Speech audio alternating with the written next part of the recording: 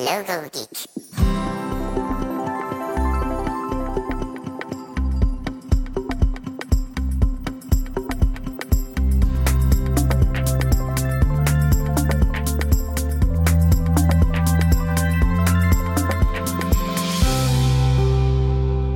Hey Logo Geeks, it's Ian Paget here, and I'm back with another podcast that's created to help you make a living designing logos. Today we're going to be joined by Dave Clayton to discuss friendships that create opportunities. But before we dive into that, I want to quickly give a shout out to the sponsor of this episode, who is The Perfect Match. One exercise that a lot of logo designers do prior to working on a logo or brand identity is to create a mood board or stylescape. And when creating this, we're usually translating words and phrases into visuals. So I'm expecting a lot of people listening to this to create mood boards almost day to day.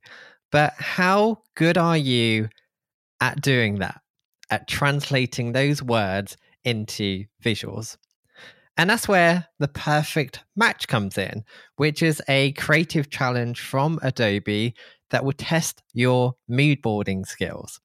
So by simply entering the Perfect Match, they will actually gift you with a $50 voucher. So it's totally worth 30 minutes of your time to get that. But if your mood board design is really good and communicates clearly, you could become a contestant on Adobe's monthly live game show for a chance to win $1,000.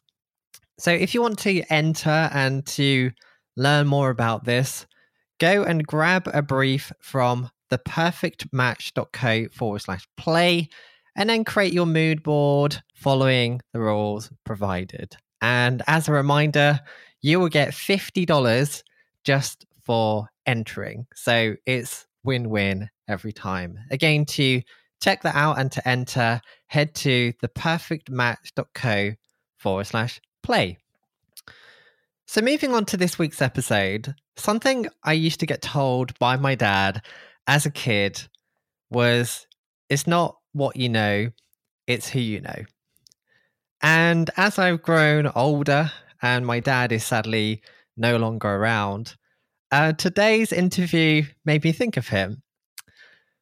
And I would actually say the bulk of what I've done with Logo Geek, this podcast in particular, has actually been thanks to who I've known, those friendships and relationships I built through my career.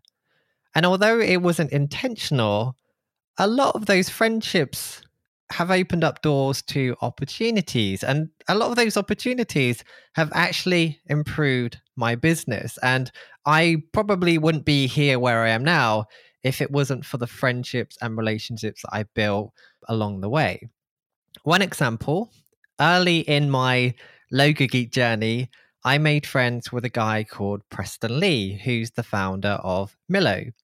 We ended up both finding out that we both were running side projects, and he ended up inviting me to be a co-host on a podcast idea that he had called Side Gig, where we spoke about running a side project on the on the side of a full-time job.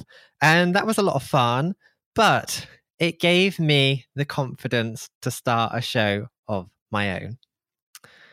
And the more I've made friends in this industry, the more opportunities that have come my way. And I feel without a lot of those opportunities, like I said, I don't think I would be where I am now. And I would actually go as far as saying that building friendships and building relationships and networking is absolutely paramount to your success at making a living designing logos. Not just finding clients, but finding opportunities that can grow and improve your business. And that's why I wanted to bring someone on who I believe is a real master at building true long-term friendships. Dave Clayton, who's this week's guest, is someone I've known for a long time. He's someone that I feel like he knows everybody. And, his real superpower, if he could have a single superpower, is quite honestly making friends.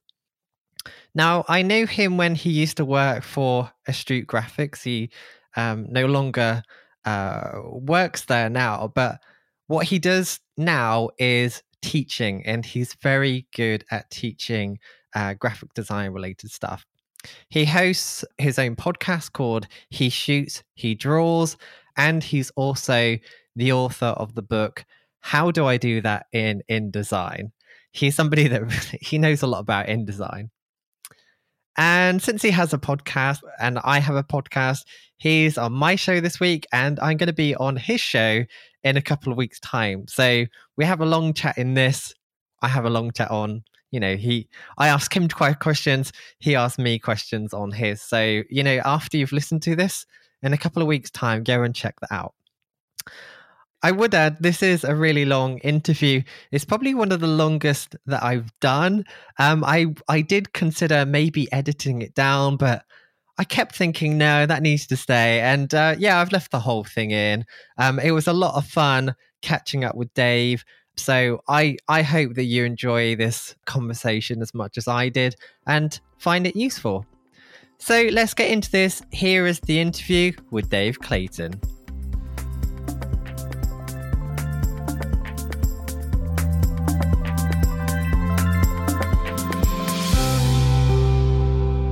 Okay, so Dave, as we just said, it feels like we've known each other for ages. And from my point of view, there's so many questions that I want to ask. But I think something that really has come across with you from the outset is that you are one of those people in the graphic design industry that seems very likable. Everybody seems to know you. And I find that amazing. And I hope that people listening to this that aren't familiar with you, go and find out more about you, go and say hi, and just get to know you, because I think that you're someone in the industry that's worth getting to know. So I think you. as an opening question, and I've got so many different questions, so it was a really hard interview to structure, but I think we should start with this, because I think your superpower is networking and friendships, building relationships with people. Yeah. And I think for graphic designers who are building their own business or looking for work or anything like this, networking is so important. So I'd love to start there, really. What are your general thoughts on, or what is your approach or mindset for networking? It's funny because as a kid, I defy, my personality defies the logic of who I was, because as a kid I was I got a younger brother and an older brother. My older brother's 11 years older, so you're the middle child. I'm the middle child, and so having a brother 11 years older than you is quite a big thing, because when I'm like 5 years old and I can kind of remember life, I've got a 16-year-old brother, but my younger brother is about 2.5 years younger than me. So growing up, he was kind of the small, slim, sporty, and I was the little chubby gingerhead kid. So, and the thing is I come from a time where people would tell you, like these days, you're not allowed to say any of that stuff, but I was constantly reminded that I was short. I was chubby and ginger. It's just like a thing I don't like people to do. I don't like people to kind of turn someone into what they look like, and ignore who they are. But yeah, so growing up, I was very, very shy, introvert. My brother was quite extrovert. My younger brother would make a load of friends and climb up trees and do all that kind of stuff, where I was kind of like keep myself to myself. I never took my t-shirt off at the beach. If you look at pictures of me when I was a kid, 4, 5, 6, 7 years old, t-shirt on at the seaside. So I should have grown up to be this massive introvert, keeping away from people, and then I don't have to deal with stuff. But my dad, who sadly passed away a few years ago, is the extrovert. Dad was the kind of the key person in the family, like the extended family. And watching my dad make friends and never seeing in my whole life, I've never seen anybody say anything horrible about my dad. That I think part of his genes kind of was hidden inside me. And it took a long, long time. And it wasn't really until I was in my 30s where, I was going about my business. I got married and worked and hadn't really had the confidence to pursue something I probably, I know I loved from early on, but it was just a case of get a job, go through life, do stuff. Mm-hmm.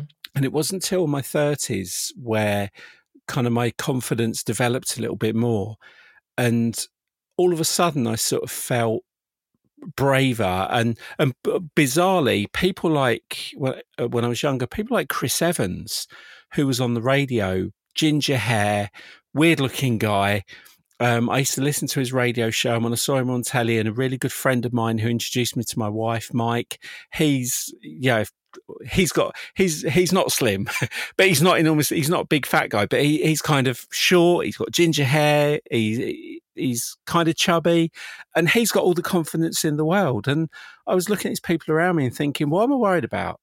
Why do I need to be this kind of weird introvert that doesn't, goes to a party, and I'm not just the wallpaper, I'm the lining under the wallpaper. I can hide. So when I kind of hit my purple patch of being in the design industry, coming into it quite late, I soon realized that stuff's only going to happen because of people. And I just like being around people. I like being friendly. I like, even at senior school, one of my kind of safety factors of not getting my head kicked in or bullied was I used to do impressions of comedians. And for those of you old enough and in England to know Frank Spencer, I could do a mean Frank Spencer. And I kind of used that humour mechanism to develop friendships and just be nice around people, but when you're ginger, you don't want to be beaten up. So you kind of use your personality to help you get out of it. So I think part of that was eager to please and be liked prevented me from feeling bad, because when someone is negative towards me or mean to me, it really hurts. It sits well under my skin. It burrows deep inside me, and I keep away from those people. Is that still the case now? Yeah, absolutely. Right. Yeah. And like I said, I'm not going to share this story online, but I will tell you a brief overview of it. I was very supportive of somebody, and I met them, and all fine. And afterwards, they were just really shitty. They said a really shitty thing, and it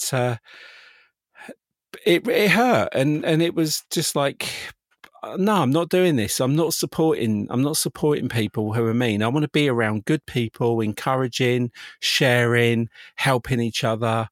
And as corny as that sounds, I pride my purple patch. I won't say success, but I pride my current situation on the people around me and the people I've met and followed. And like yourself, in the design industry, you kind of roll your sleeves up and get in and look around and go, right, who's doing the stuff here? Logo Geek comes up straight away. So I'm looking at your content. It's like, wow, it's, listening to your stuff, and then you start to find other people, and it kind of develops links. I look at you, I see a guest you've interviewed, never heard of them, I go and look at them, and I'm lucky enough I meet them at an event. It's a rabbit hole. It is, and it just builds and builds and builds, and you just find yourself being more comfortable around those kinds of people, because in the design world, they're our people. We all love the same thing. So we've automatically got something to talk about. So you go somewhere like Adobe Max, that's 7,000 to 13,000 people. They all love what you love. It's a bit like Comic-Con. When you're around your people, it's a much happier place. But get me to stand up and talk in front of my family, not happening. And yet weirdly, I can stand on stage and talk about InDesign. So I think kind of the networking thing is, all right, we've gone through a pandemic. We've gone through a period of time of being near nobody and keeping away from people. But I would say if you get the opportunity to go to a small networking event, a small design event, like the Birmingham Design Festival is a good place. Mm-hmm. Go along, even if it costs you a few quid. Go along and kind of look around, and go on social media and say you're going to be there, and look and see who else is going to be there. And I guarantee you will meet one person. If it's just one person, you'll strike up a conversation, and it could just be, you just have the same thing in common. You might both love books or a particular designer or something. The other thing as well, it's that of that it's not that saying of it's not what you know, it's who you know. It's who they know, because I've had so many things come my way because of a friend of a friend. And had I not started that conversation, it wouldn't have come. And I can't remember who it was. I think it was, it'll come to me. I remember someone telling a story about someone saying, "Oh God, you're so lucky. You got that gig at so-and-so. You're so lucky." And it was, no, I'm not lucky, but I took the effort to go to an event, and at that event I walked into a room of people, and I made the effort to go up and speak to somebody who I didn't know and got a conversation started. And it turned out that they were really good friends with somebody quite high up at another company that were looking for something that I did, and they introduced me, and I made a good first impression, which is very important, and I ended up getting a gig. How am I lucky? I'm not lucky because I had to put in all that effort and work. You created your own luck. It was chance, and it was you have to work on your luck. I didn't just walk in a room and someone walked up to me and go, "You look like the kind of guy I could give this massive opportunity to." It doesn't happen. In the same way that the old, "Oh yeah, I'm going to sit and wait for the phone to ring." Phone's not going to ring. You've got to go and make people want to communicate with you.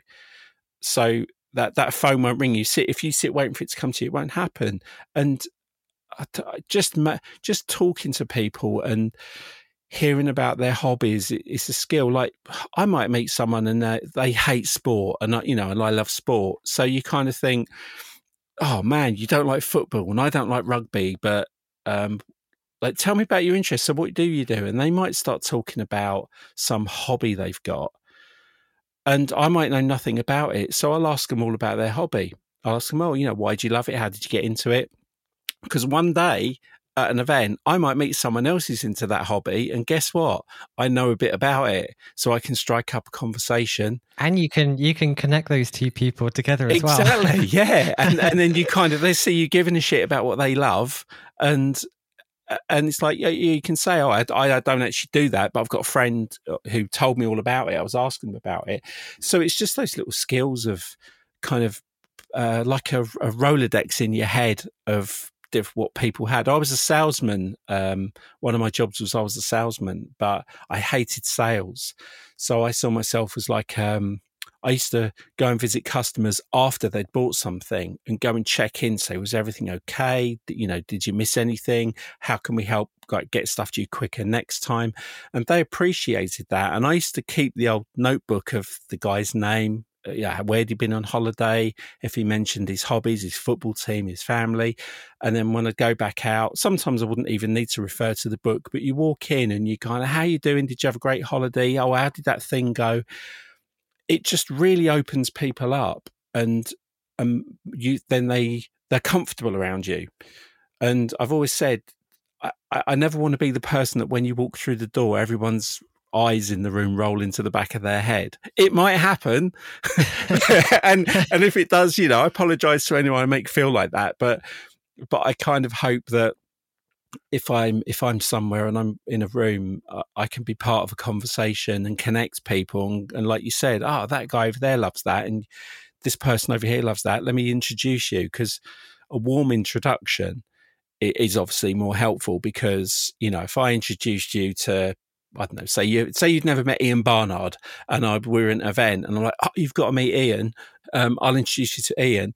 Ian's going to trust you because he trusts me. Well, at least I hope he does. He's probably sat there. If he's listening, Oh, absolutely. his eyes are rolling to the back of his I know him more. I know him already thanks to doing a podcast together. But Right. yeah, I totally get that. When you get that warm introduction when somebody introduces you, it's a good thing. I want to just say you actually made me think of how I met one of my really good friends. Yeah. So I joined up to this thing that Google did. I can't remember what it was called, but basically they created this hub in London, and it was a bit like a networking thing. And there was this guy who, like this really techie IT guy, he basically, I don't know how he did it, hacked their website and extracted all of the data and sorted it and worked out where everyone were from, and basically contacted everyone in Reading, which is where I used to live. And he obviously went through, contacted each person, wanted to meet up and all this sort of stuff. And it was really cool.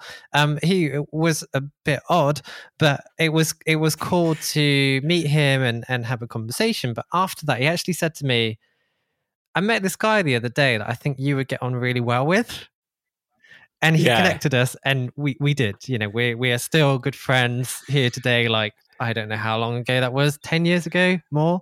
And we still talk a lot. We still hang out. And, if I hadn't signed up to that event thing, then that would have never have happened. So I think, this whole idea of things aren't going to happen unless you actually make that step. So you can't be lucky unless you actually make an effort. And a spoonful of my favorite word, serendipity, is it's when like all the stars align and then a really cool thing comes of it as well. Just so happens like you were both at the same place, you were both available, you both it was a perfect moment. It's like this conversation now with us. Yeah.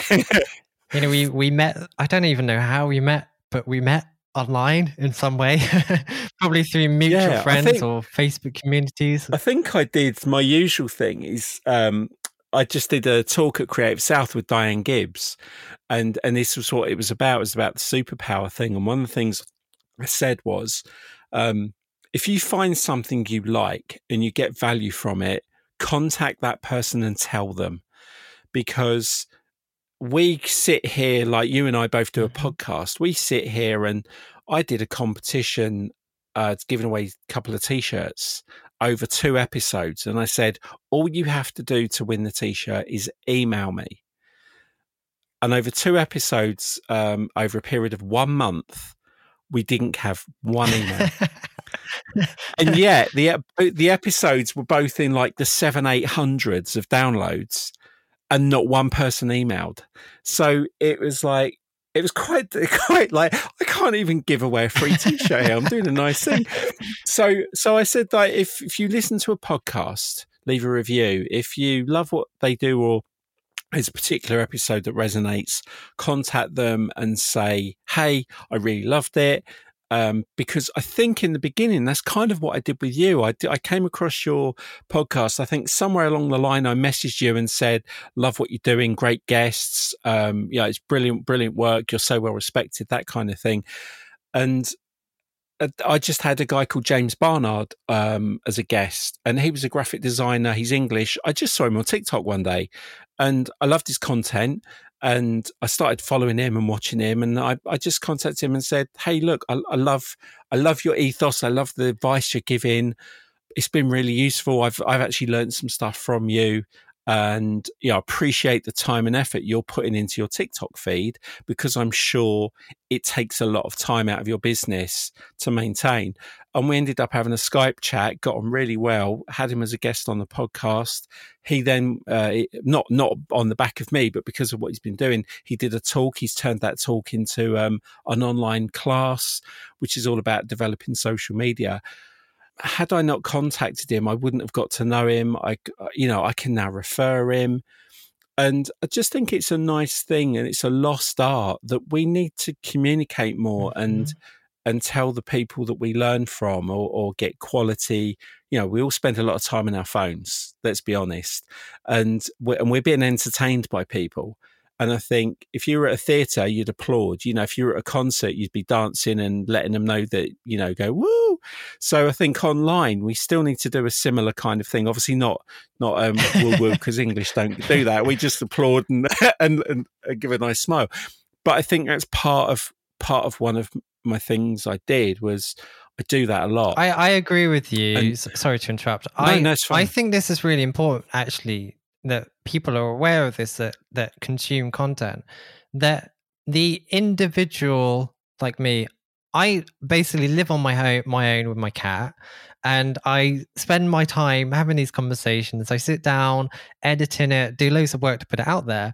And it's very often that you don't really get any comments or anything. Like, you literally put it out and you hear nothing. Yeah, you can see the download stats, so you know that people are downloading it, they're listening to it, but sometimes you just don't hear anything. So when you do actually get an email, it's so nice, and people tend to think, oh, you must get thousands of emails. It's like, no, this is the first email I've had from anyone, and like in a few weeks, and it's just it's nice, and it's really appreciated and valued. And you know, I think one of the reasons why people don't try and get your t-shirt giveaway is how they're consuming the content. So generally they're on the move, they might be in their car, out on a run or something like this. They're just going about their day, and it's inconvenient for them to stop and write it down. So, but people don't realize that maybe nobody messages and asks, and that's probably common. That's probably normal that so many people put out content, thousands of people consume it, but nobody ever lets them know, I really enjoyed that. And and who cares about followers as well? It's like I honestly could not tell you how many followers I have on my combined social media, because it's not a metric that's important to me. The metric that's important to me is the amount of DMs and the amount of interaction I have with people. So I could have 1 million followers, and I know people get quite hung up on TikTok and Instagram about how many followers, but what's the point if no one interacts with you? So what? I can stand in the middle of Oxford Circus on a Saturday afternoon, pre-COVID, when there was probably 1 million people passing through on a Saturday with a loud hailer, and I could stand and just say stuff in the middle of the street, and I could say, oh yeah, I once spoke in front of 1 million people, but nobody would have come up to me and asked me, why did you say that? Why did you do that? So what is the point in kind of hanging your hat on a following, where I'd rather have 100 followers and like 100 people that communicate with me, because there's more value to me from that. It's like saying you've got 1 million followers, 2 million followers is I've got to be careful how I word this. It's like saying you're the world's shortest giant. I do get it though, because people that have social media now, or rather since it came out, and it's still young. When I was a teenager, none of this stuff existed. I mean, I think MySpace did, but then MySpace Friends Reunited. But even then, that didn't have a follower metric. But now, Twitter is probably the first one, and then Instagram. Yeah, that's a metric, and you do look at that, and it's hard not to look at that, and hard not to measure your success based on how many people are following you, liking you, retweeting you, all this sort of stuff. So I've been that person that said, I've got X number of followers, because that's what these platforms encourage you to do. But the real important thing is the conversations you have, is the one-on-one, is all of the other stuff that you've already mentioned. And it's just unfortunate that most of these platforms kind of, if you have more followers, you get more out of it. I don't know. It makes you feel that. I mean, for Logo Geek, absolutely. If Logo Geek had 1 million followers, that's great for you. It's a social metric. I can tell. It's and you can get sponsorship.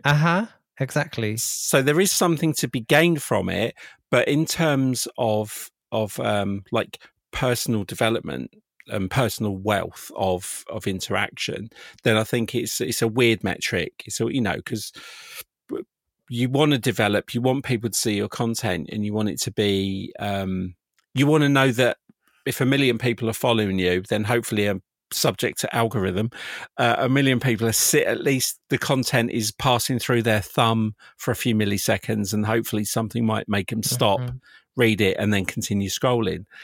But when people don't interact, don't go to an event, don't do anything like that, but kind of say I've got all these followers, it's like it just feels, oh, you're missing out.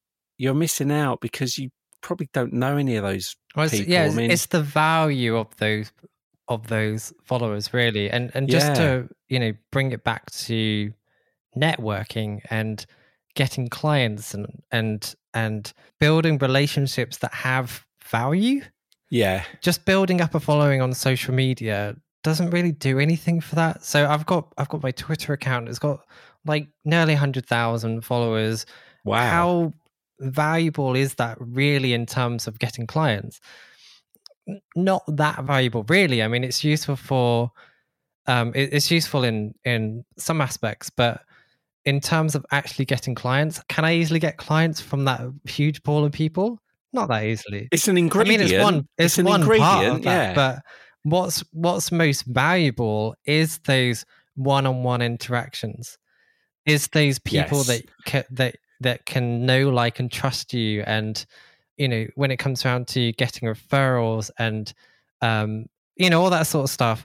That's the real. If you got 100 followers, but all of them properly one-on-one, and they know exactly what you do and all this sort of stuff, that pool of 100 people is so much more valuable than 100,000 people that you don't know. Exactly. And I know in photography, because a lot of my friends in photography, it's a big part of my, like I say, my 12 I say it's a 12-year successful period for me, the last 12 years. And I say to photographers, why do you want other photographers to follow you on social media? Because they're not going to hire you, because they're already photographers.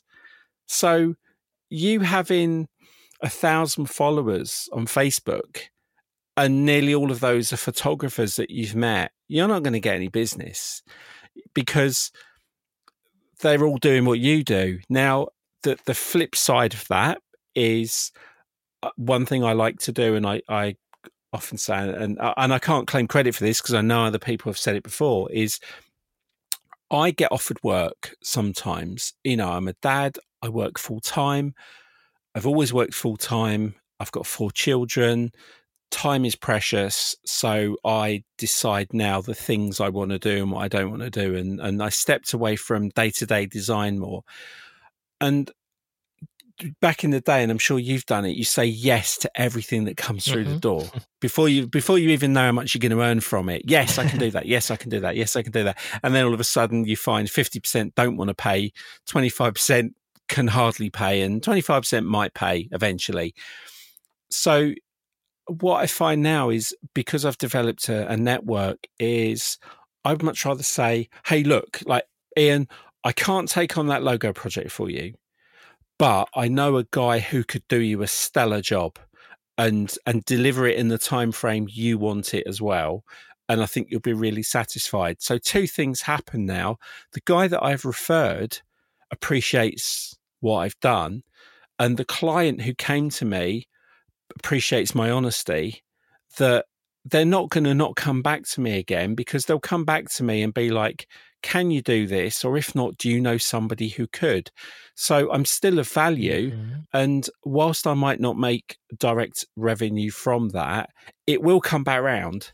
It'll work its way around to me through another way, because the guy that I've referred to may get asked, oh, do you want to come speak at an event? Oh, I'm not really good with people, but I know a guy who does it quite a lot. Let me put you in touch with him. So the reciprocality, I know what you mean. Reciprocation is there. It's just you have to do the things to kind of get those plates spinning. So I agree with that, because every person that I speak to on the phone, whether they have the budget or not, I try to help them. So usually I have a conversation where I understand where they are with things.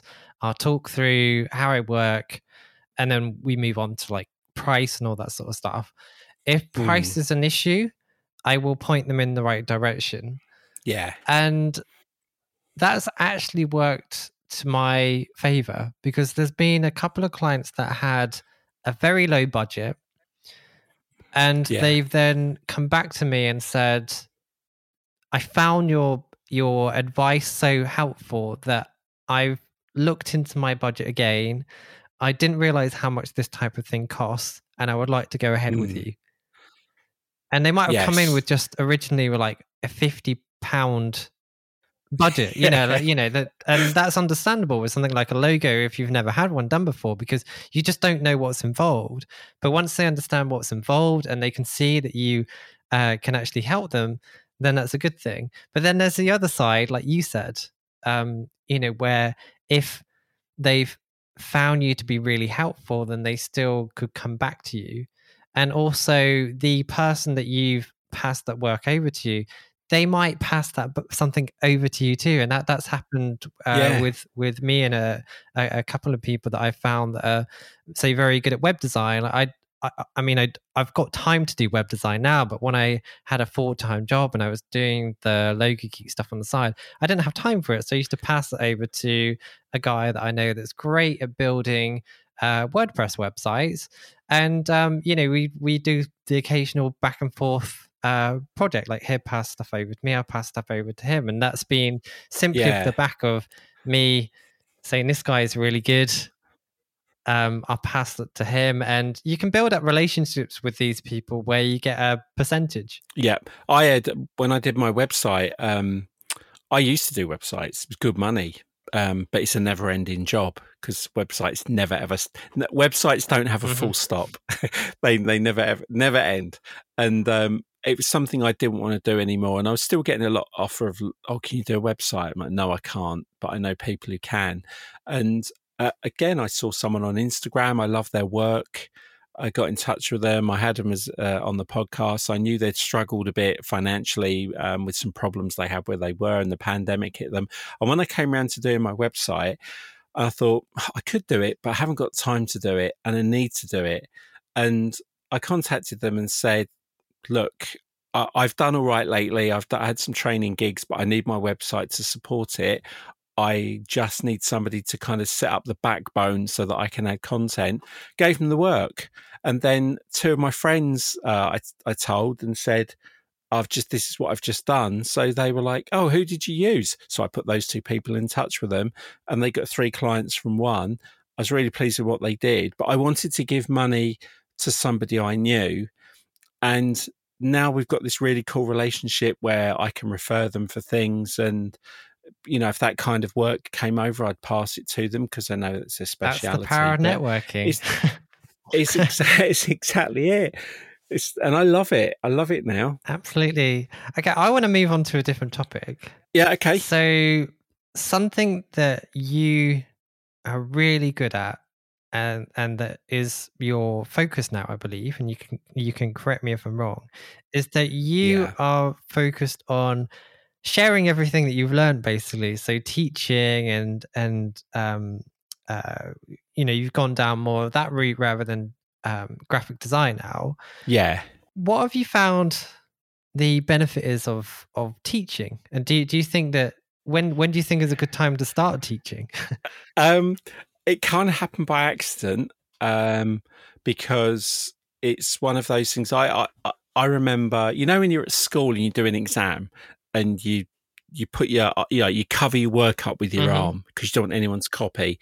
And then in the industry was like that at one point. No one was going to share secrets. No one was going to tell you what the next step, the next level, all of these things were. Proprietary property, or whatever the word is. It was like, I'm protecting what I've got. See. Yeah. I don't want you to know how I get business because I might lose that business. Some people still think that way, but thankfully it's mostly a different situation now. But go on YouTube, and there's a video I show to people where it's a film called World War Z.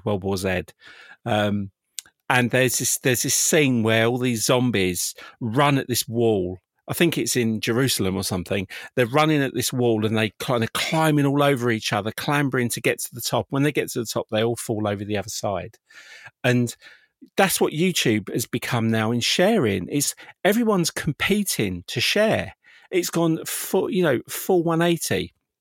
So we've gone from nobody shares to everybody shares. And we all learn, we consume that content through LinkedIn Learning and online, Skillshare and all those platforms, Domestika. And that's how I've learned. Like, I didn't go to university or college. I've learned online. There are people I've learned more from that I tend to go to. And then one day I just joined the National Association of Photoshop Professionals, the NAPP, which is now called Kelby One. And I just wanted to be better at Photoshop because I'm pre-computer. Computers are only in half my life. So I wanted to learn. I wanted to use the internet, online content, and I came across this company and I really loved the way they teach. I really loved the way they spoke to you, not condescending, just like making you feel like you were in the room with them. And they wouldn't teach you like, oh, you're stupid if you don't know this, so I'm going to show you how good I am. That they would kind of break it down for you. And it just resonated with me, even though it was an American company. And so I joined them and got there, contacted them and said, hey, look, I love what you're doing. I'm in the UK. I want to, I want to get more value from this. What can I do to help? And I became like an evangelist for them and shared their content. And through that, I then went to one of their big events in 2010, which is where I credit like my ground zero is around about August 2009, because that's when I sent the first email. And then like my ground zero is Photoshop World. And I went along and there were all these other attendees and I got to meet these guys that I'd been following online and they were lovely. They were just really chatty and friendly and, hey, come and have a burger with us, come and have a drink with us. And, you go into the class, they're up on stage doing the class and they'll mention you. Like you're sat in the crowd and they mention you. And I really loved that vibe. And then through that relationship, I kind of got invited to teach. Now, bearing in mind, when I got asked to teach my first ever event, I was 50 years old. It was my first public speaking gig as well. I like left a job and had to stand up in a room with my colleagues and say, hey, thanks for having me. I'm moving on. But I don't call that public speaking. So when Scott Kelby said, look, you love what you do. You've got knowledge and you seem to want to share it. I've watched you around people, the way you are. How would you like to have a go at teaching it? So it was like, yeah, if you're going to go in hard. So it was like, yes. So I got invited to teach at Photoshop World in Las Vegas. That sounds really cool. It does sound really cool. So I got invited to speak in Las Vegas. It was in the expo hall. It was to about like 50 to 60 people came. Was it as glamorous as it sounds? It was in Mandalay Bay, so it sounds cool to me. I don't know what it's like there. It is cool. It is very cool. Yeah, I mean, to say to people you're going to Las Vegas to teach, to say you've performed in Las Vegas like Elvis and Frank Sinatra. It sounds impressive. That's how I put it. Yeah, but effectively, you're in an air-conditioned hotel. You could be anywhere. You could be in Birmingham. No offense to Birmingham people, but what it means, you could be in any conference center anywhere in the world. It's an air-conditioned room with people who want to learn stuff. So, I stood up. I had I'd prepared. I was very nervous, but I knew my subject. I was teaching InDesign, design in InDesign. And the projector broke down 2/3 of the way through. So the last 20 minutes, the projector stopped working and I kind of like had a... But having watched all these other people teach and seen how they reacted and see how much they enjoyed it, I kind of like something clicked inside of me. And I just used all this knowledge I'd gained and it kind of just came out from like a safety valve. And so it was like, okay, projector's not working. I was not planning that. So just quickly, like who's here, this is their first Photoshop world, and what made you come? And then I spoke to someone else, what made you come? What have you come to learn? And for the 20 minutes I just had a Q&A with the audience, and somebody came up to me afterwards and said, "Cool, you can see you've done that a lot." And I said, "This is my first time of public speaking." And they were like, "You're joking." Seriously, the way you handled that last 20 minutes, like what you were teaching was great, but the way you handled that last 20 minutes made me think you've done this 100 times before. I was, no, this was my first time. And that moment was, what am I scared of? This was great. This is great. Sharing all the stuff I've learned with people who want to learn in an environment where they feel really, really comfortable. So went back, I spoke to Scott, thank you very much, got the buzz. The following year he invited me again, and this time I had the big boys room, so like 300 people. And I got promoted. I earned my stripes. and I did that and absolutely loved it. It was, preparing something, teaching people, not only teaching people, because I've seen people get up on stage and really all they've done is they've just so me. Anyway, it's enough about me. Let's talk about me some more. And they're not teaching. They're not really kind of giving anyone any value. They're just basically talking about themselves, bigging themselves up, and people are leaving the room going, well, I know a bit more about him, but I didn't learn anything. So for me, it was, I want people to come out of this room enjoying that hour, learning one thing, talking about it, sharing it, recommending. And, afterwards, when you finish, you have a queue of people come up and they want to have the picture taken with you. And they want you to sign. Yeah, really? It's weird, but cool. But people have very specific questions like, hey, I've got this problem. So I'd be like, okay, I think I know the answer to that, but it's going to be too long to tell you now. So here's my card. Here's my email address. In 3 days, email me because I'm going to be here for that. And then when they email me, I answer them back. If I help them, if I can, or just do something to make them feel good. And that teaching moment was, do you know what? I enjoy talking about the process now more than I do making the stuff. I do still enjoy making the stuff, don't get me wrong. But actually being able to share, I treat the audience like they're 300 me in the room. I want to learn stuff, so I want to talk to them in the same way I'd like to be spoken to, and I want to share the kind of knowledge that's useful to them rather than show them how good I am at something, but way too complicated for them to understand. And you can see the faces, you can see the light bulb moment, you can see the smiles, you can see that, I've been doing that all this time. And funny enough, that first one I did in the room with 300 people, I was teaching InDesign. And I think it was like a beginner's guide to InDesign. And like the subtitle was like, don't be scared. And it was like, add a bit of humor to it. And I sat with Scott Kelby beforehand and he was like, Dave, you're going to smash it. Honestly, you are going to love this moment. They're going to love you. I know your content's going to be great. And I said to him, what I'm going to do is I'm going to break the ice with a really simple tip that some people don't know. And that is when you draw a text box in InDesign and you put your text in and you want to resize the box to the text, you can either double click the little square at the bottom and it will snap up, or you can do the corner one and it will snap in. And he looked at me and went, what do you mean? I said, well, yeah, you just double click and it snaps to the text. And he went, I've been using InDesign since day one and I did not know about that.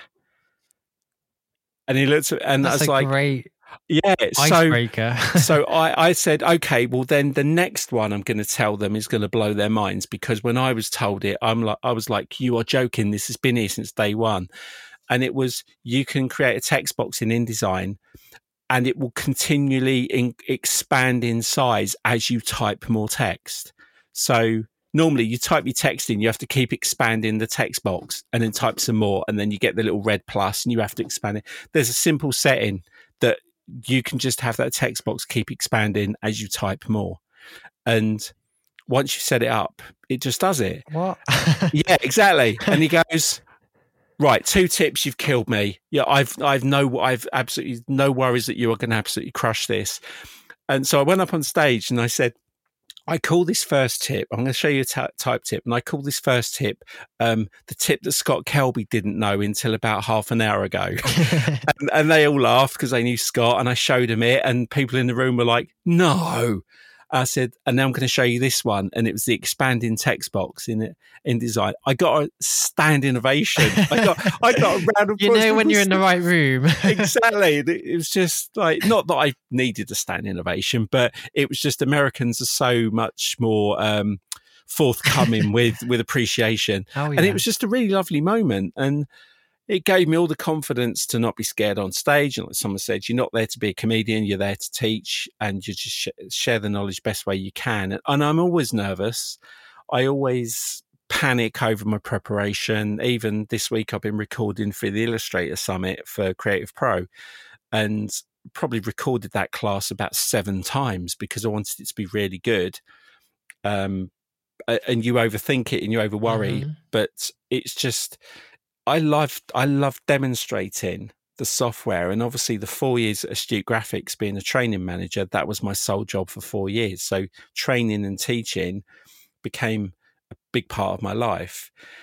And it pays well. I'm not going to lie. It pays well. I get to travel overseas. I get to attend events. And I even said to someone at Creative South, sometimes when I sit and go to an event and watch instructors, especially if you're thinking about moving into that environment where you do want to teach, is I don't go to classes to learn what they're teaching me. I go to classes to watch how they teach and how they relate to the audience, and kind of any little tips and tricks, like what works, what doesn't work, what do I do that's always a bit flat. And like one of the things someone said was, people don't need a 15-minute introduction to you. They've come in that room to learn stuff. So walk in, hi, I'm Dave. I'm here to teach you InDesign. Like, let's get started. They don't want to know about your family and your exactly. school. It's one of the reasons. So with this podcast, something that I always say to guests when they come on, I'm not sure if I did that with you for this, but usually I say I would do like a separate introduction because I want to make the most of the time. Yeah. And it means that when people listen to my podcast, we just get straight to the point. We don't need a whole backstory. Sometimes I do because it's part of the story and it's important. But like with our conversation, I went straight in with the networking stuff, and people are gradually getting to know you as we speak. And I think that's much more valuable than going, rather than doing like a whole background about you, because that's not what they are listening to this for. It's not an episode of This Is Your Life. Exactly. For the Americans, you won't know, but Eamon Andrews didn't just walk in the room with a big red book and go, "Hey, we're going to talk about your life now." I mean, we do that in the podcast. I do that with guests in the podcast. I want to know how they became the person they are.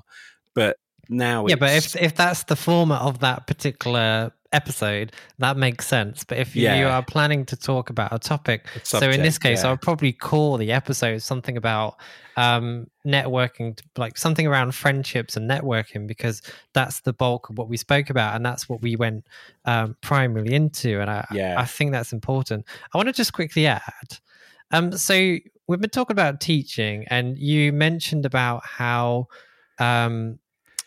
people don't necessarily care about you. They want to learn something and so on. One of the best pieces of advice that I got for creating any content, and that includes this podcast, anything else I do, people don't care about you. They care about the content that you're going to be putting out. You're almost like a portal through to that information.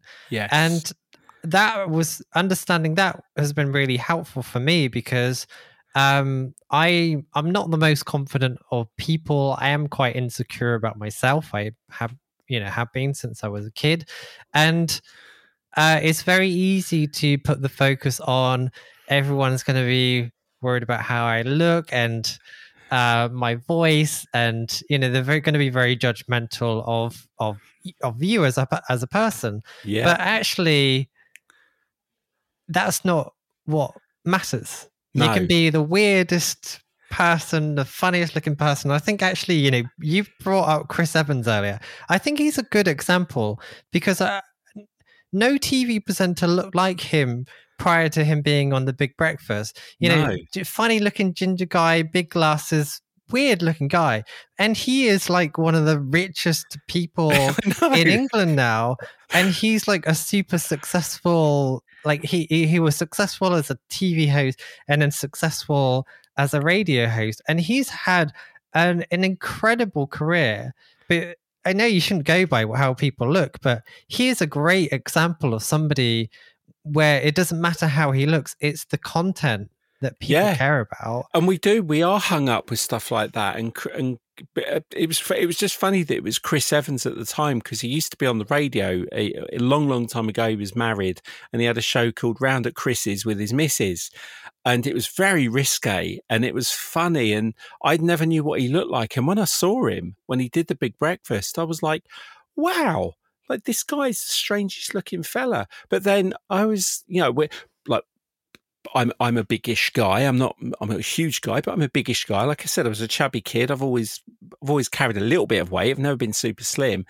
And it's a hang up of mine. And if somebody mentions it, I feel it, because again, it goes back to why say something about what I look like. I get that, because I'm really thin. I always have been.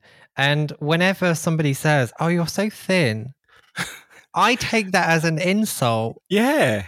But they mean it as a good thing because they're envious that they can't lose weight or whatever. I can't put weight on, and it's just a self-conscious for me, and it's funny how this kind of thing affects all of us.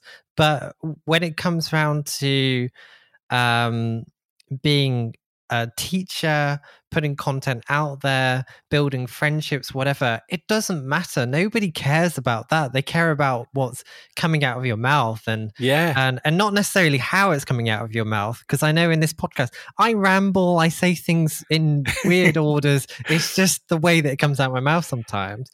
Nobody cares about that. They care about the content. They care about the root of that. You just happen to be like a funnel that information is coming through. Yeah, we're a vessel. Yeah, a vessel. That's a better word. Yeah, we travel around, and it's like I said about at the beginning about being in an environment around other people. We can very easily hide if we're. It's really funny going to somewhere like Creative South, and you can go up on stage, and it was really funny that there's a whole other podcast with Diane about what happened. Mm-hmm. But I said, graphic designers are for the most part introverts, and if you went into the room and said, like, put your hand up if you're an introvert, like most people who are wouldn't, but for the purpose of getting them to do it, they put their hand, and you find even all the people up on stage speaking, Chris Doe, I'm an introvert, I'm quiet, I'm shy, but the content he creates, you wouldn't think that, you wouldn't know that, because there's value in what he does. But I find the design industry does have predominantly kind of more self-proclaimed introverts, but we all have that little bit of extra. And the two words, I think they're kind of the wrong kind of words to use, because it's very pigeonholed. An introvert is like this and an extrovert is like that. And it's like the optimistic pessimist. I always know it's going to go wrong. And you can kind of have that middle ground where you can be introvert about some stuff, which is like your self-protection. And then the extrovert is where the confident bits of your personality can come out. And so like the networking thing is something that took me a while to build up.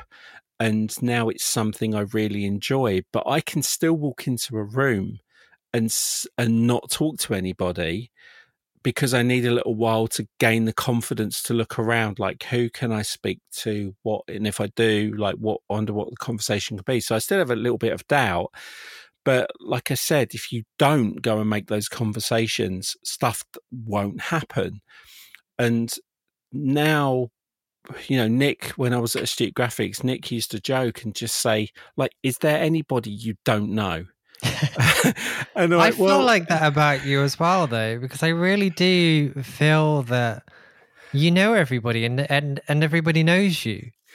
and yeah, And yeah, weirdly, here's something most people like. If you don't know who I am and you're hearing this for the first time, you're thinking, "Who the hell is he?" I said this at Creative South. I don't have a portfolio. So if you look for me on the internet, you'll find a handful of things about me. You'll find some book cover designs. You'll see some modeling I did for my friend. I love that picture. Yeah. That's brilliant. The Up one is my favorite one, Carl from Up, because that came from a little joke. But yeah, even my Behance has only got the book covers, and I've done a couple of projects for my friend. I've done his logo, and I did a wartime project thing for him. But I don't have a portfolio. I don't have a dribble. I don't really have like a Behance full of work. I don't do any live content. You won't find me on TikTok. You won't find me on YouTube Shorts, Instagram Reels, Facebook Live, whatever it's called. I don't do the whole, I'm going to document my life every day in front of the camera. It's not content I create. So I feel quite weird that sometimes when I'm in this amazing I have these amazing opportunities where I'm invited to do something, and there's a phrase I hate, which is the imposter syndrome. I don't like it and I never use it, but I get why people say it. It's because in the moment you feel like, wow, there's 100 people more qualified than me that should be doing this. Mhm. But I don't feel imposter syndrome because I think, but I've worked bloody hard to get to the point where I was asked to do this. And I don't feel like a fraud. I don't feel like, there's this guy over here with 1,000 logos on Dribble and, 50 live broadcasts on Behance and 100,000 followers on the YouTube channel. They should be doing that. I'm like, well, if they were doing the right things, they would be invited to do that. So there's something about what they do that hasn't given them the possibility to be there. So when I get it, I massively appreciate it. And I do my thing and I'll be judged on that one thing. I'm not judged on a bunch of other stuff. And I do get some amazing opportunities. I've got one coming up at Adobe Max that I can't mention yet, but it's amazing. I just got a message out of the blue from someone who I massively have so much respect for, asked me to do something. And I was like, I've got a month to really work hard on it and come up with the best thing possible. And when I deliver it, it's going to be a real kind of big moment for me to do this for this person. That's come about because of the relationships and the events I've been to over a period of years that this relationship has developed, that even there were a couple of people at Adobe when I mentioned I knew this person to speak to. They're like, what, you mean you go up and talk to him? I'm like, yeah, he comes Is it up. weird? I know who you're talking about as well. And he comes up and talks to me, and he messages me and he's asked me, and I'll tell you off air what it is, but yeah, it's just I can read between the lines. Yeah, I know who you haven't spoken to me about this, but I know. I think I know what you're talking about. Give me one initial of his whole name. A. No. Oh. No. I know who you're. Yeah, I know who you're thinking of. I wonder who it is. No, it's someone. You can tell me afterwards. Yeah, someone deep in the Adobe world. Okay. I thought you were talking about Draplin because I know you're good friends with him. I am going to be doing something with Draplin at Max, but not in the creative way. Something. Okay, you need to tell me afterwards. I will. but again, that's the kind of weird stuff. Is that the relationship with Aaron is well documented. I won't go into it here because most of the interviews that I've done that are on they're on my website. I've linked them on the website.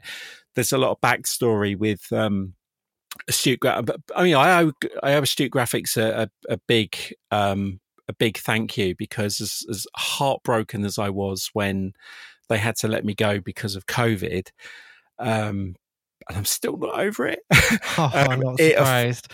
I've avoided asking you about it on this. I'll happily talk about it. I love Nick and the team. It was just a set of circumstances that I think could have been overcome, but sometimes when you own a bit, I don't envy anyone who owns a business and has people's mortgages at their fingertips, and got to run a business and protect it. So I whilst I get what happened, it broke my heart. It really did. It's one of those things.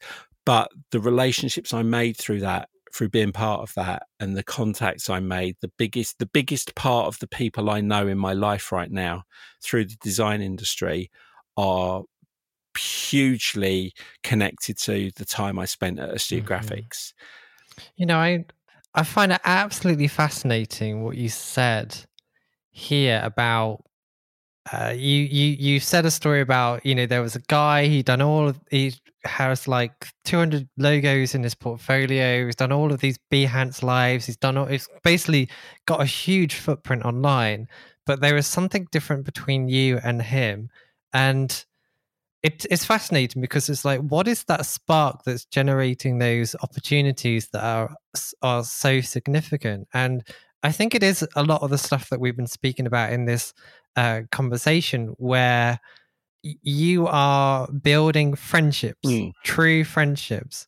And I think that is the most important part of networking, because it's easy to see networking as this slimy, horrible business type thing that you need to do, where you swap elevator pitches and all this sort of nonsense. But that is not the right way to do it. The true way to do it is to really build those friendships, and that's how all these opportunities have come about for you. Yeah, and I think a big part of it is, not to take anything away from people, because there's a lot of people still out there that are working hard, that these opportunities will come. If you want them to come, they'll come. You're going to do work. And obviously we're all getting back into live events and stuff. So networking is having to rebuild. But I think a big part of where I am today is I'm 56. I'm not 18. I'm not 23. I'm not a self-proclaimed expert at the age of 19. I'm not got that kind of cockiness where I'll kind of kick a door in and be quite aggressive and arrogant. I'm of an age now where I've been around enough people for a long enough time to know how to behave, and to know, particularly like the relationship with Aaron was, I think there's 2 photographs of us. The first time I met him at Adobe Max, and I think it's 3. There's 3 photographs, maybe 4. Actually, no, it's 4. So there's one at Adobe Max. Yeah, there's one at Adobe Max when we first met. Then I got him to come to London and do an event with Adobe, and there was a picture of me, him, and Tony Harmer. We went for a curry in Brick Lane in London. There's a photograph of me and him hugging in a shop in Portland, where I bought him a gift, which was an album cover that was Saul Bass. And there's a photograph my friend Alan took of me and Aaron on his merch stand. And that's, it's 4 photographs, because and I've stayed at his house as well. That was a surreal moment, but I got to stay at his house with him and Lee. And I don't keep taking loads of selfies with my mates. And when I'm with Aaron, I refer to him as Aaron. I don't refer to him as Draplin, because I don't like being called by my surname. So I give him the respect. I mean, I know Draplin is a brand, so it's so easy to refer to him as Draplin because he refers to himself as Draplin, but I call him Aaron. And when I'm with him, we talk about stuff. We talk about all sorts of stuff. I want him to feel like he's sat with a mate he can trust. He can talk about anything. I'm not going to go online and say, hey, I was at Aaron's and I saw this and he told me that. I want him to have complete trust when he's with me and be comfortable and kind of turn the DDC switch off for 5 minutes. And I'm like that with all the people I'm with. Is I'm not fanboying, even though I have a lot of respect for a lot of people. And, when opportunities come, and, I'd love to meet Paul Asher. There are people in the industry I'd love to really meet. And I'd be a little bit, it's Paul Asher. It's hard not to be. Lance Wyman, those kind of people. But I think if you show them the respect, they are just people who are good at what they do, and I love that I can spend time with them and talk to them, and I think that's what makes them feel comfortable around you, and they talk to other people about that. And it's lovely then that my age again is, I'm not friends with them for free stuff. I've spent a ton with Aaron. I've spent a ton with Retro Supply. I spent a ton with Design Cuts. I'm always buying off my friends. I never assume. I even have to buy from Dustin at Retro Supply when he's asleep to stop him giving me a refund, and hope it sneaks through and he doesn't see it, because there's a business relationship and there's a friendship relationship, and I'm not in it for free stuff.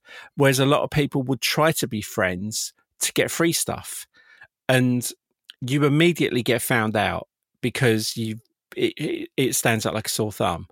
And I appreciate when somebody gives me something, but I always say to them, well, no, let me buy it, because if I buy it, I'm buying it because I need it, and I'm buying it because I want to use it, and I'm buying it because it's going to make me money. So why should rich people get stuff for free, and poor people have to pay for it? So I'm very much like that with relationships. Is why should I get that for free? I will pay for it because I'll use it. Because if you give it to me for free, I might not use it, and kind of it lost all its value. It's a digital thing sat somewhere, whereas I like to feel, if I invested in my friend and I've bought their resources, then when I talk about them, I'm not at liberty to blow smoke up their backside because they've given it to me for free. I feel like I'm invested in that side, the professional side, and then the friendship side is, we're friends. We can sit in a pub, we can drink a beer, and we can talk about stuff. And that comes with time, and you're not going to be friends with everybody, and not everyone's receptive to that. Some people are still cautious. They've been burnt a few times, and I totally get that. And I'm very respectful of people's time. And, when you do follow somebody around, when you're, say, someone like Adobe Max, and particularly with Aaron, is you watch Aaron walk through a room and it's like the Pied Piper, because people want to meet him, and he'll stop for every single person, and he'll take a photo with every single person, and he'll sign every single book. He must be knackered, and I know he's knackered, but he knows he's got to do it because it's part of what he is. So when I'm with him, I don't want to be selfie, autograph, sign this, can I have that? That those people, they're working really hard to keep their persona going. I don't think I could cope with that. I don't think I could cope with having that kind of attention. So I have a different kind of persona. So mine is kind of, I need to be good where I need to be good, but I don't have to shout from the rooftops. It's like when I promote stuff on social media, and like my wife will be, why are you posting about that again? and it's purely because I know one of the questions you had was about marketing, and I say it's strategic. I'm proud of the opportunities I've got at the moment. So I've just done Photoshop World, 2 classes online at Photoshop World, which I did live. I've just recorded a session for the Illustrator Summit, which is going to be 22nd, 23rd of September. I'm just putting a class together that I'm teaching at the photography show in 2 weeks. And then I've got to put together the thing I'm doing at Adobe Max as well. You're busy. Yeah. but it's, so marketing. So I strategically put stuff on social media because I know that the people that do follow me on social media, strategically, there's an event coming up. So something like Adobe Max, where I might want to teach. I know I've got key friends in the industry that coming round to Max, I want them to see that this is what I do. Because when they're thinking about instructors, I want to be in their thoughts. So I want them to see that I'm active. So I just do a post and say, I've got these events coming up, I'm doing this. And then people say, oh, yeah, Dave teaches. Oh, he's doing really well. He's at those events. Oh, he'd be great for an event next year. It's marketing. It's strategic. I'm A, proud of what I'm doing. And B, I want the industry to see I'm still relative. because I do worry that I'm older, that it's a young person's game now. You've only got to watch content coming out of Adobe to see how young that creative market is. But look at all the people delivering the content, that Julianne Koss, Terry White, Paul Tranny, Jason Levine, they're all in their 40s, 50s, 60s. So I see it as I'm in the golden age of teaching now. I can put the Well, you I can are. put the leather patches on my elbows. Yeah, I think one of the key things with your journey, so we haven't gone into a lot really, but one of the things that we have gone into is your teaching, and you spoke about your story. I don't think you would have been ready for that at a younger age. No. That you'd built up so much experience, so you know what you were doing. You could speak about it comfortably. So you built that experience. You've also developed as a person. So you've gone through the whole being insecure, not quite sure about yourself, to being more comfortable around people. So it took you 50 years of your life to get to that point where, okay, you're now ready for this next phase where you're comfortable teaching people in a large room. You're comfortable with things going wrong and not going to plan, and being able to just turn things around and do Q&As with the audience. It's like you're not old you are older in the industry, but you've developed in a way that you've found your place, if that makes sense, and you wouldn't have been ready any sooner. No, you're right. You're absolutely 100% right. And I'm now at the point where I love my age. My daughters constantly tell me that when I went to school, there were still dinosaurs. But I'm now at this weird age where I'm 56. I'm happy with it. I'm happy with my life and everything that's happened. But there are times I think, God, if I could take everything I know now and be 35, wow, what I could do with the next 20 years. Whereas, my next 20 years are 56 to 76. So I know I'm coming to the thin end of the wedge, in terms of where my career's going. But when I kind of see people at that great age where they're 30, 35, 40, 45, those kind of 5-year segments, and it's Mark Hirons. Oh, I love Mark. I listened to the interview that you did with him. Yeah. So I've known Mark since I think I might have been one of his very first podcast guests. Wow. And I got to know him back then when he was like, I don't know, 16 or 17, and I've met up with him in person. I would actually go as far as saying I actually think he's one of the most inspiring people in the entire graphic design industry. Absolutely, 100%. I genuinely think that, because he's just a very nice, relatable guy that's just interested and wants to learn, and he's not arrogant in any way. He just set this goal of what he wanted, and he went out and got it and did it. It's like so easily. And he's only 20. I think he's only just turning 24.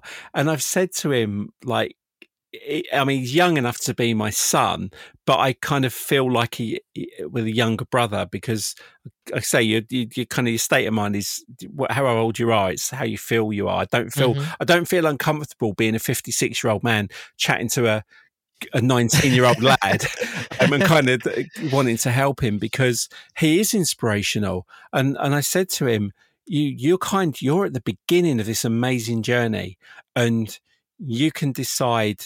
You can map out what you're going to do. You've got all the software at your fingertips. You've got social media at your fingertips. You've got communication. You've got travel. You've got everything I never had when I was your age. When I was your age, Mark, I just got my first color. I think it was a Toshiba computer with 2 megabyte of memory storage or whatever. And all I could do was look at parts list of photocopiers on it. And kind of the first time I'd seen the first Mac, the first time I'd seen a version of Quark Express. And there was never even a thought that I could go self-employed being a graphic designer. It was unheard of. Whereas now you can leave school at 16, build a massive social presence online, and be a millionaire by the time you're 20. I mean, if you Oh put in the yeah, effort, it's definitely, crazy. definitely. So, but think long term. I know everyone wants instant gratification and everything's got to be done now, but trust me, 12 years, when I get asked, you're speaking at Adobe Max, or you've done this at Photoshop World, how can you get me that gig? Can you put me in touch? I want to do that. Like, how did you get that? And I'm like, well, for that particular gig, I did 6 years of going to their event, paying for membership of their online thing for 8 years, networking, communicating, attending classes, and like list off all this stuff. And then one day, I did or said the right thing, and I got invited. That's 6 years of hard work, building a relationship here that developed a relationship there that ended up me having the opportunity to be this thing over here. So one of the things I talked about at Creative South is, you said about, off air, we were talking about journaling, and I talk about the breadcrumb trail. And I said, for me, I'm a very retrospective person. I think heavily a lot about what's happened in the past that builds my future. So I look back and do the breadcrumb trail. Like, how did I get to speak at Adobe Max? Well, it was because I developed a relationship with a person who was heavily involved in picking instructors for Adobe Max that I met at Photoshop World, that I'd been to for 5 years, and kind of for the first 3 or 4 years, nobody even knew I was a graphic designer. I was just Dave, the nice bloke that turned up.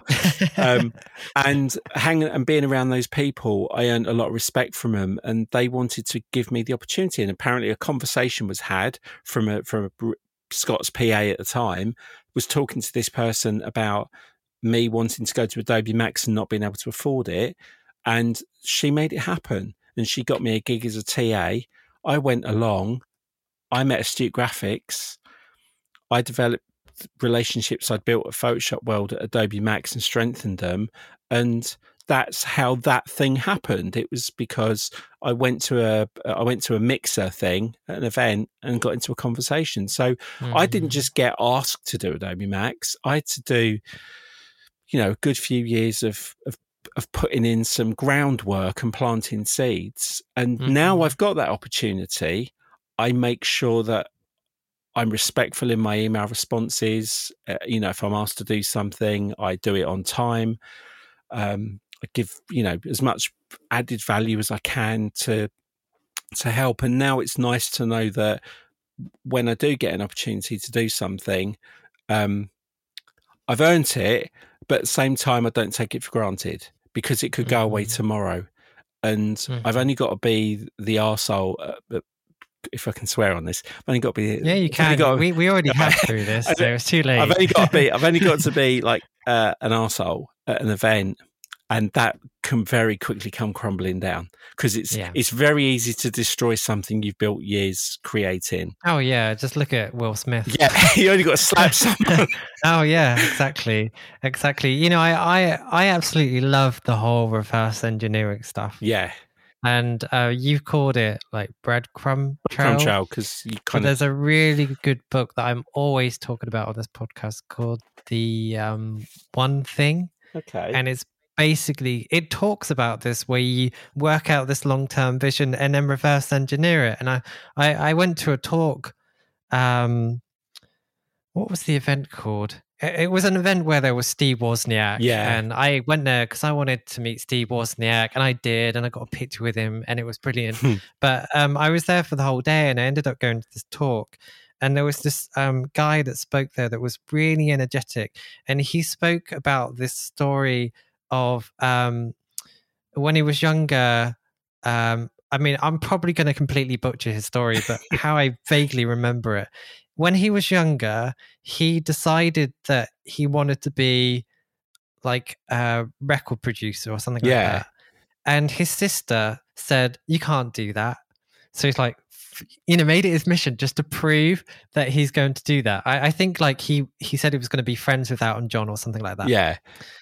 And so he decided to sit down and work out how could he do that. And then he took the eventual scenario and basically thought, okay, so in order to meet Elton John, he would need to be at an Elton John concert or something like this, or to be like the manager of him or something like that. And he reversed this back all the way back to where he is now and just went through that list of things. And then one day he got to the point where he could call his sister and say, look who I got on the phone for you, just so that he could do this.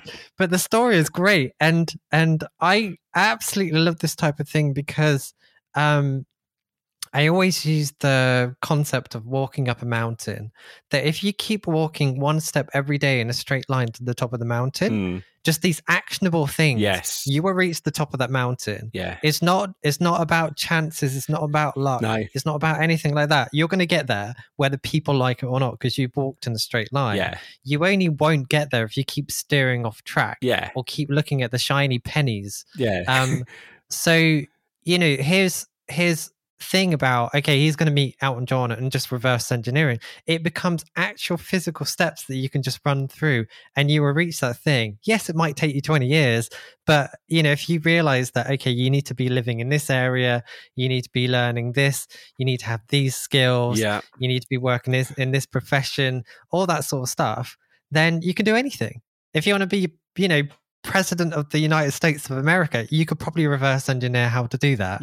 And one of the first things would be to actually live in America as a starting point. One of my friends said, it's a really good bit of advice, and he took it from someone else, and it was success leaves clues. So that's the whole thing. It's a perfect way of doing it. Reverse engineering it's the same story over and over and over again. Like Mark Hirons, who we spoke about, he did that exact thing. He worked out that he wanted to work for his favorite football club as a graphic designer, and he did that in a very short period of time because he basically reverse engineered it. There's a mega thunderstorm here. Really? Like I keep getting flashing lights and I just heard a boom, and I'm thinking, is my power going to cut out? It'll be here soon. But it's a great way of, like, sometimes just sit down and think about, write down 5 things that you would consider to be a success in your life in what you do in design or whatever. Like, what are the top 5 achievements or things, even if it's just a friendship or a moment, and like you say, reverse engineer it. How did you get to be at that moment?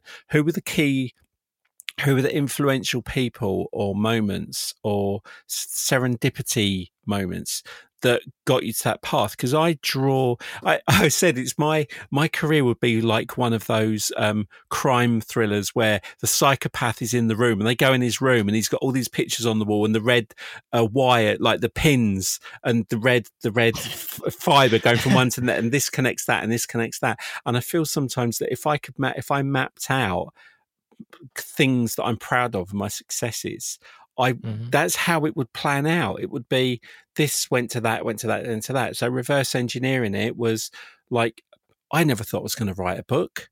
All my friends have written books. I never thought I'd write a book.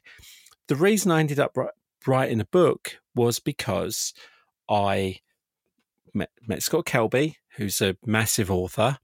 I bought his books. I loved his books. I went to a Photoshop World, and one night something happened. I went to a mixer that was being hosted by Peach Pit, which at the time was Scott's author. And I knew one of the guys who worked for Peach Pit was English. Never met him before. Went along, met him, Damon. We got chatting. He introduced me to Scott and Ted, who were the kind of marketing guys. And they had a big affinity for English things anyway. So we got on really well. And over time, we were chatting, they started to learn what I did. And then Scott brought out a series of books, and I just said to them, can you encourage, because they went to a new author called Rocky Nook, because Peach Pit shut down their whole marketing department, and I'd been friends with them. And again, it was never in my brain to write a book. And I used to say to them, "Oh, Scott does this book called How Do I Do That in Photoshop? And how do I do that in Lightroom? Can you get him to do How Do I Do That in InDesign? Because that would be such a good book. It's a single page recipe book. How do I do that? You go to that section in the book. It's there on one page. It tells you exactly what to do. You can put the book down. You don't have to read it from start to finish." And I said, I love that book. I love his Photoshop version of that book. And we'd kind of joke about it, and then one day I mocked up the cover and like, how do I do that in InDesign? Scott Kelby and Terry White, I think it was, and sent it to them, and they had a meeting with Scott and said, "Oh, have you thought about expanding the series? Dave's been asking about whether you think about doing this because you used to do an InDesign book with Terry." And Scott was like, "I've not really got time for that because I'm writing these other 2 books for you. But I do like the idea of doing it. Have you asked Dave?" And they were like, "Well, no." And Scott was, "Why not? Because Dave teaches this stuff. If he knows what he wants the book to be, ask him." So they came back to me and said, "We've spoken to Scott. He's agreed on the book. So we will do it." And I was like, "Fantastic." And they said, "But he wants you to write it." And I was like, "No, I can't." That's amazing. So, but again, it was one of those when you're asked to speak at an event, it's like, well, why would I say no at this opportunity? I've never written a book before. It took me a year to write it because obviously I was working, got the kids, and it took me a long time. And we eventually did it, and it got proofread and checked. And I was the whole time I kept thinking, this is not going to turn into a book. I'm going to put all this effort in. This is not going to turn into a book. And then when it eventually did, I kind of got goosebumps because when I saw the first copy of it, when I saw the layout prints that of this thing was going into production, it didn't really sink in that this book was going to be available worldwide. So when it finally came out and they sent me a box of copies, I felt like I'm going to be J.R. Hartley one day. "Hello, do you have fly fishing?" "Oh, my name, Dave Clayton." And the book came out at the end of 2019 in America. And then it was being released in the UK. And I was so, like, Scott was so excited by it. He did the forward for me, and I'm the only author that's written a book for Scott Kelby in any of his series other than Scott. So again, there was like added pressure. The book came out just after Christmas, beginning of the year, and starting to come into bookshops around February. And guess what happened? Pandemic hit, all the bookshop closed, returned every edition of every book everywhere in the whole wide world. So failure. Yeah, but I bet you felt like it was a failure anyway. No, because what happened was it still sold 2,700 copies, I think, worldwide. I've made some money from it. That's a lot for book sales, by the way, for anyone listening. Yeah, that's a lot for hugely successful for an InDesign book, which is a very niche subject. So I was pleased. I published a book that I never thought I would do. I'm really proud of it. People around the world have bought it. It's been published in Polish. It's been published in Spanish. It's available on Kindle as well.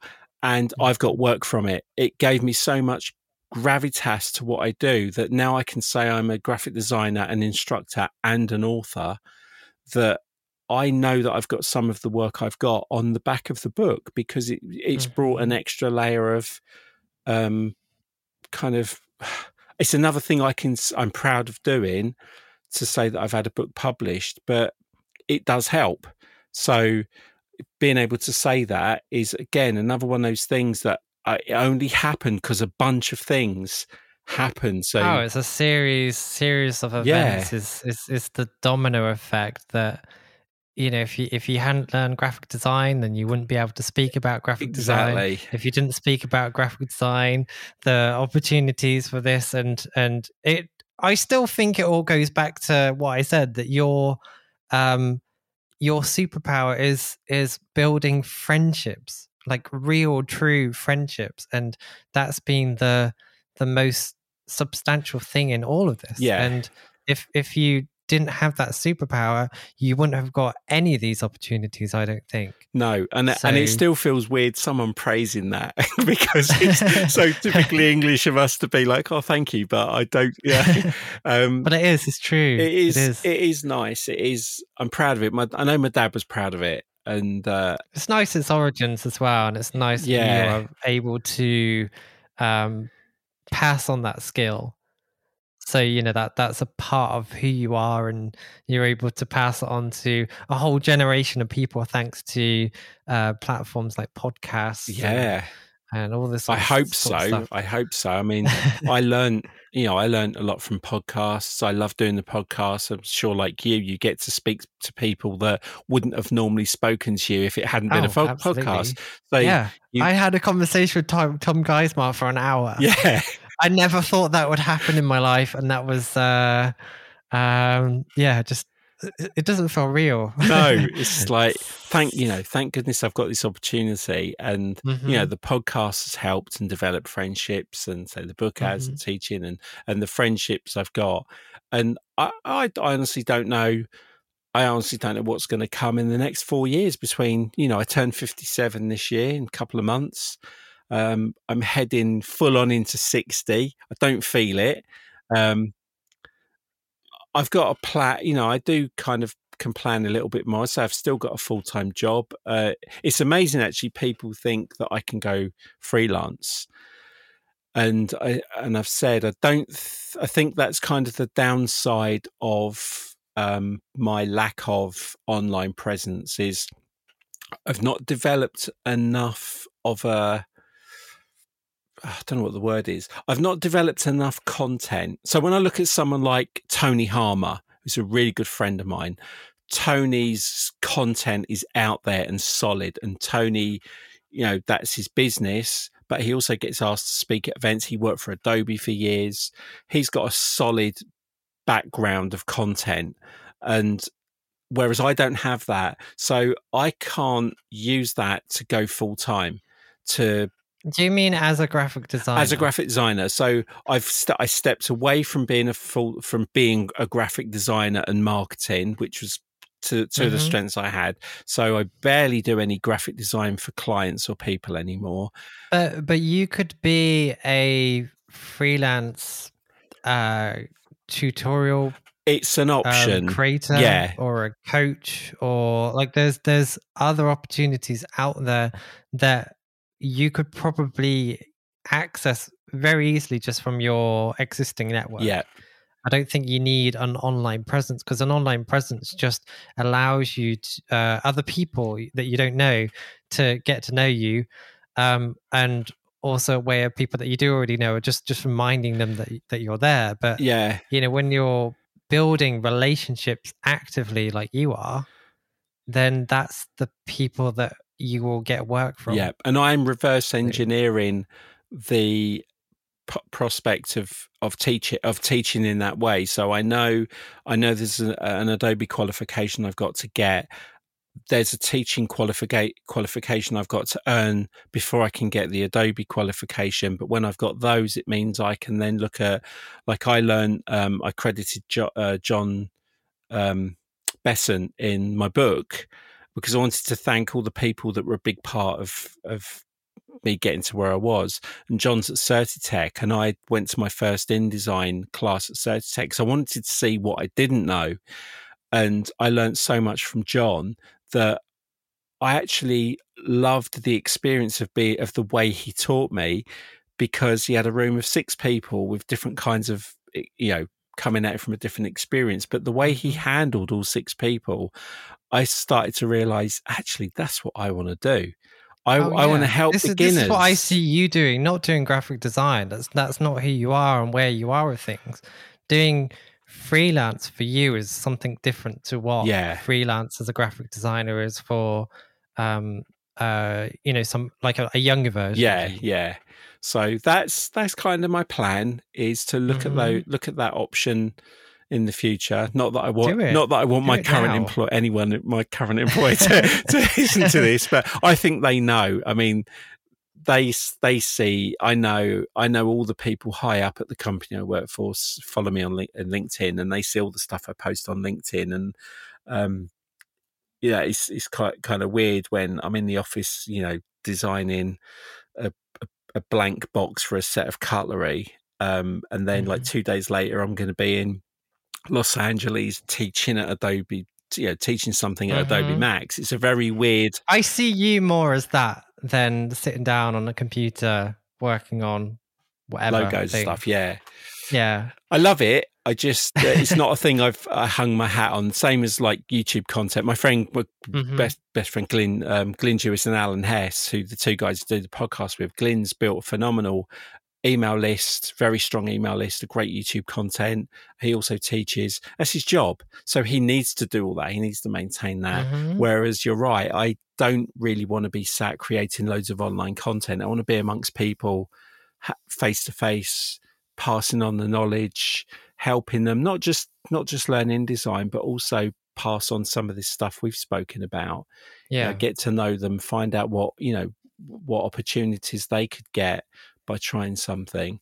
Mate, like just being on your podcast is a huge kick for me, because like Logo Geek is so well respected in the industry that this was not a podcast I felt I was at a level to be a guest on yet.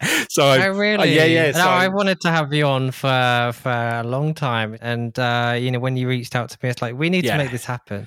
And it's been really great to actually properly spend time chatting, because we haven't done this in ages. And so, it's been nice. And you're going to be a guest on He Shoots, He Draws as well. So we've got a part 2 to this where I probe you. Well, I think it's probably a good point to wrap this up. We've been speaking for about an hour and a half, which is it's a bit longer than what I normally do. But I think a lot of the stuff that we've spoken about it's just. I know that this podcast is primarily about logo design, but as we've stressed through this, I really do think in order to be successful in your career, whether you work as a freelancer or whether you work as, for a company, building relationships with other people, and people normally use the term networking. Building friendships is one of the most important things of your life, not just personally, but as a graphic designer too. Building relationships will bring you clients. It will bring you, those opportunities that you mentioned, like teaching and writing a book and all this sort of stuff. All of these amazing things happen in your life because of friendships and relationships with other people. And it's a wonderful industry. I'm grateful that I get to do graphic design and not be working on the motorway at 2 a.m. in the morning digging holes for lampposts. So, like as Aaron says, we get to sit in a chair and use our pointy finger and click a mouse. We make it's not always easy, but it's a big difference between some of the jobs out there. Some people are, literally damaging their body doing the work that they're doing. So be grateful we're in this industry, and that's where the friendship thing will come in. It will protect you. It will help you. It's sometimes an insurance policy, and then you get to be invited on cool podcasts like this, which means a lot. And me on your one. Cool. So Dave, it's been an absolute pleasure to properly chat with you. I keep thinking I'm going to get a power cut with flashes coming through my window. But it's been a pleasure to chat with you, and I hope that listeners have also enjoyed this too. So thanks again for coming on. And you too, mate. No, thank you. If you want to follow Dave, I've added links to all of his social profiles in the show notes for this episode, which you can find by heading to logogeek.uk/146. There, you'll also find a link to his book and also his podcast, He Shoots, He Draws. Dave's a great guy, so make sure after this, if you've enjoyed this interview, go and send him a message and say hi and be his friend too. And before I end this interview, don't forget to take 30 minutes out of your day to create a mood board design for the perfect match to get your $50 gift voucher and for a chance to win $1,000. So to learn more about that and to enter, visit theperfectmatch.co/play. So thank you so much for listening, and I'll be back the same time next week for another exciting episode of the Logo Geek Podcast.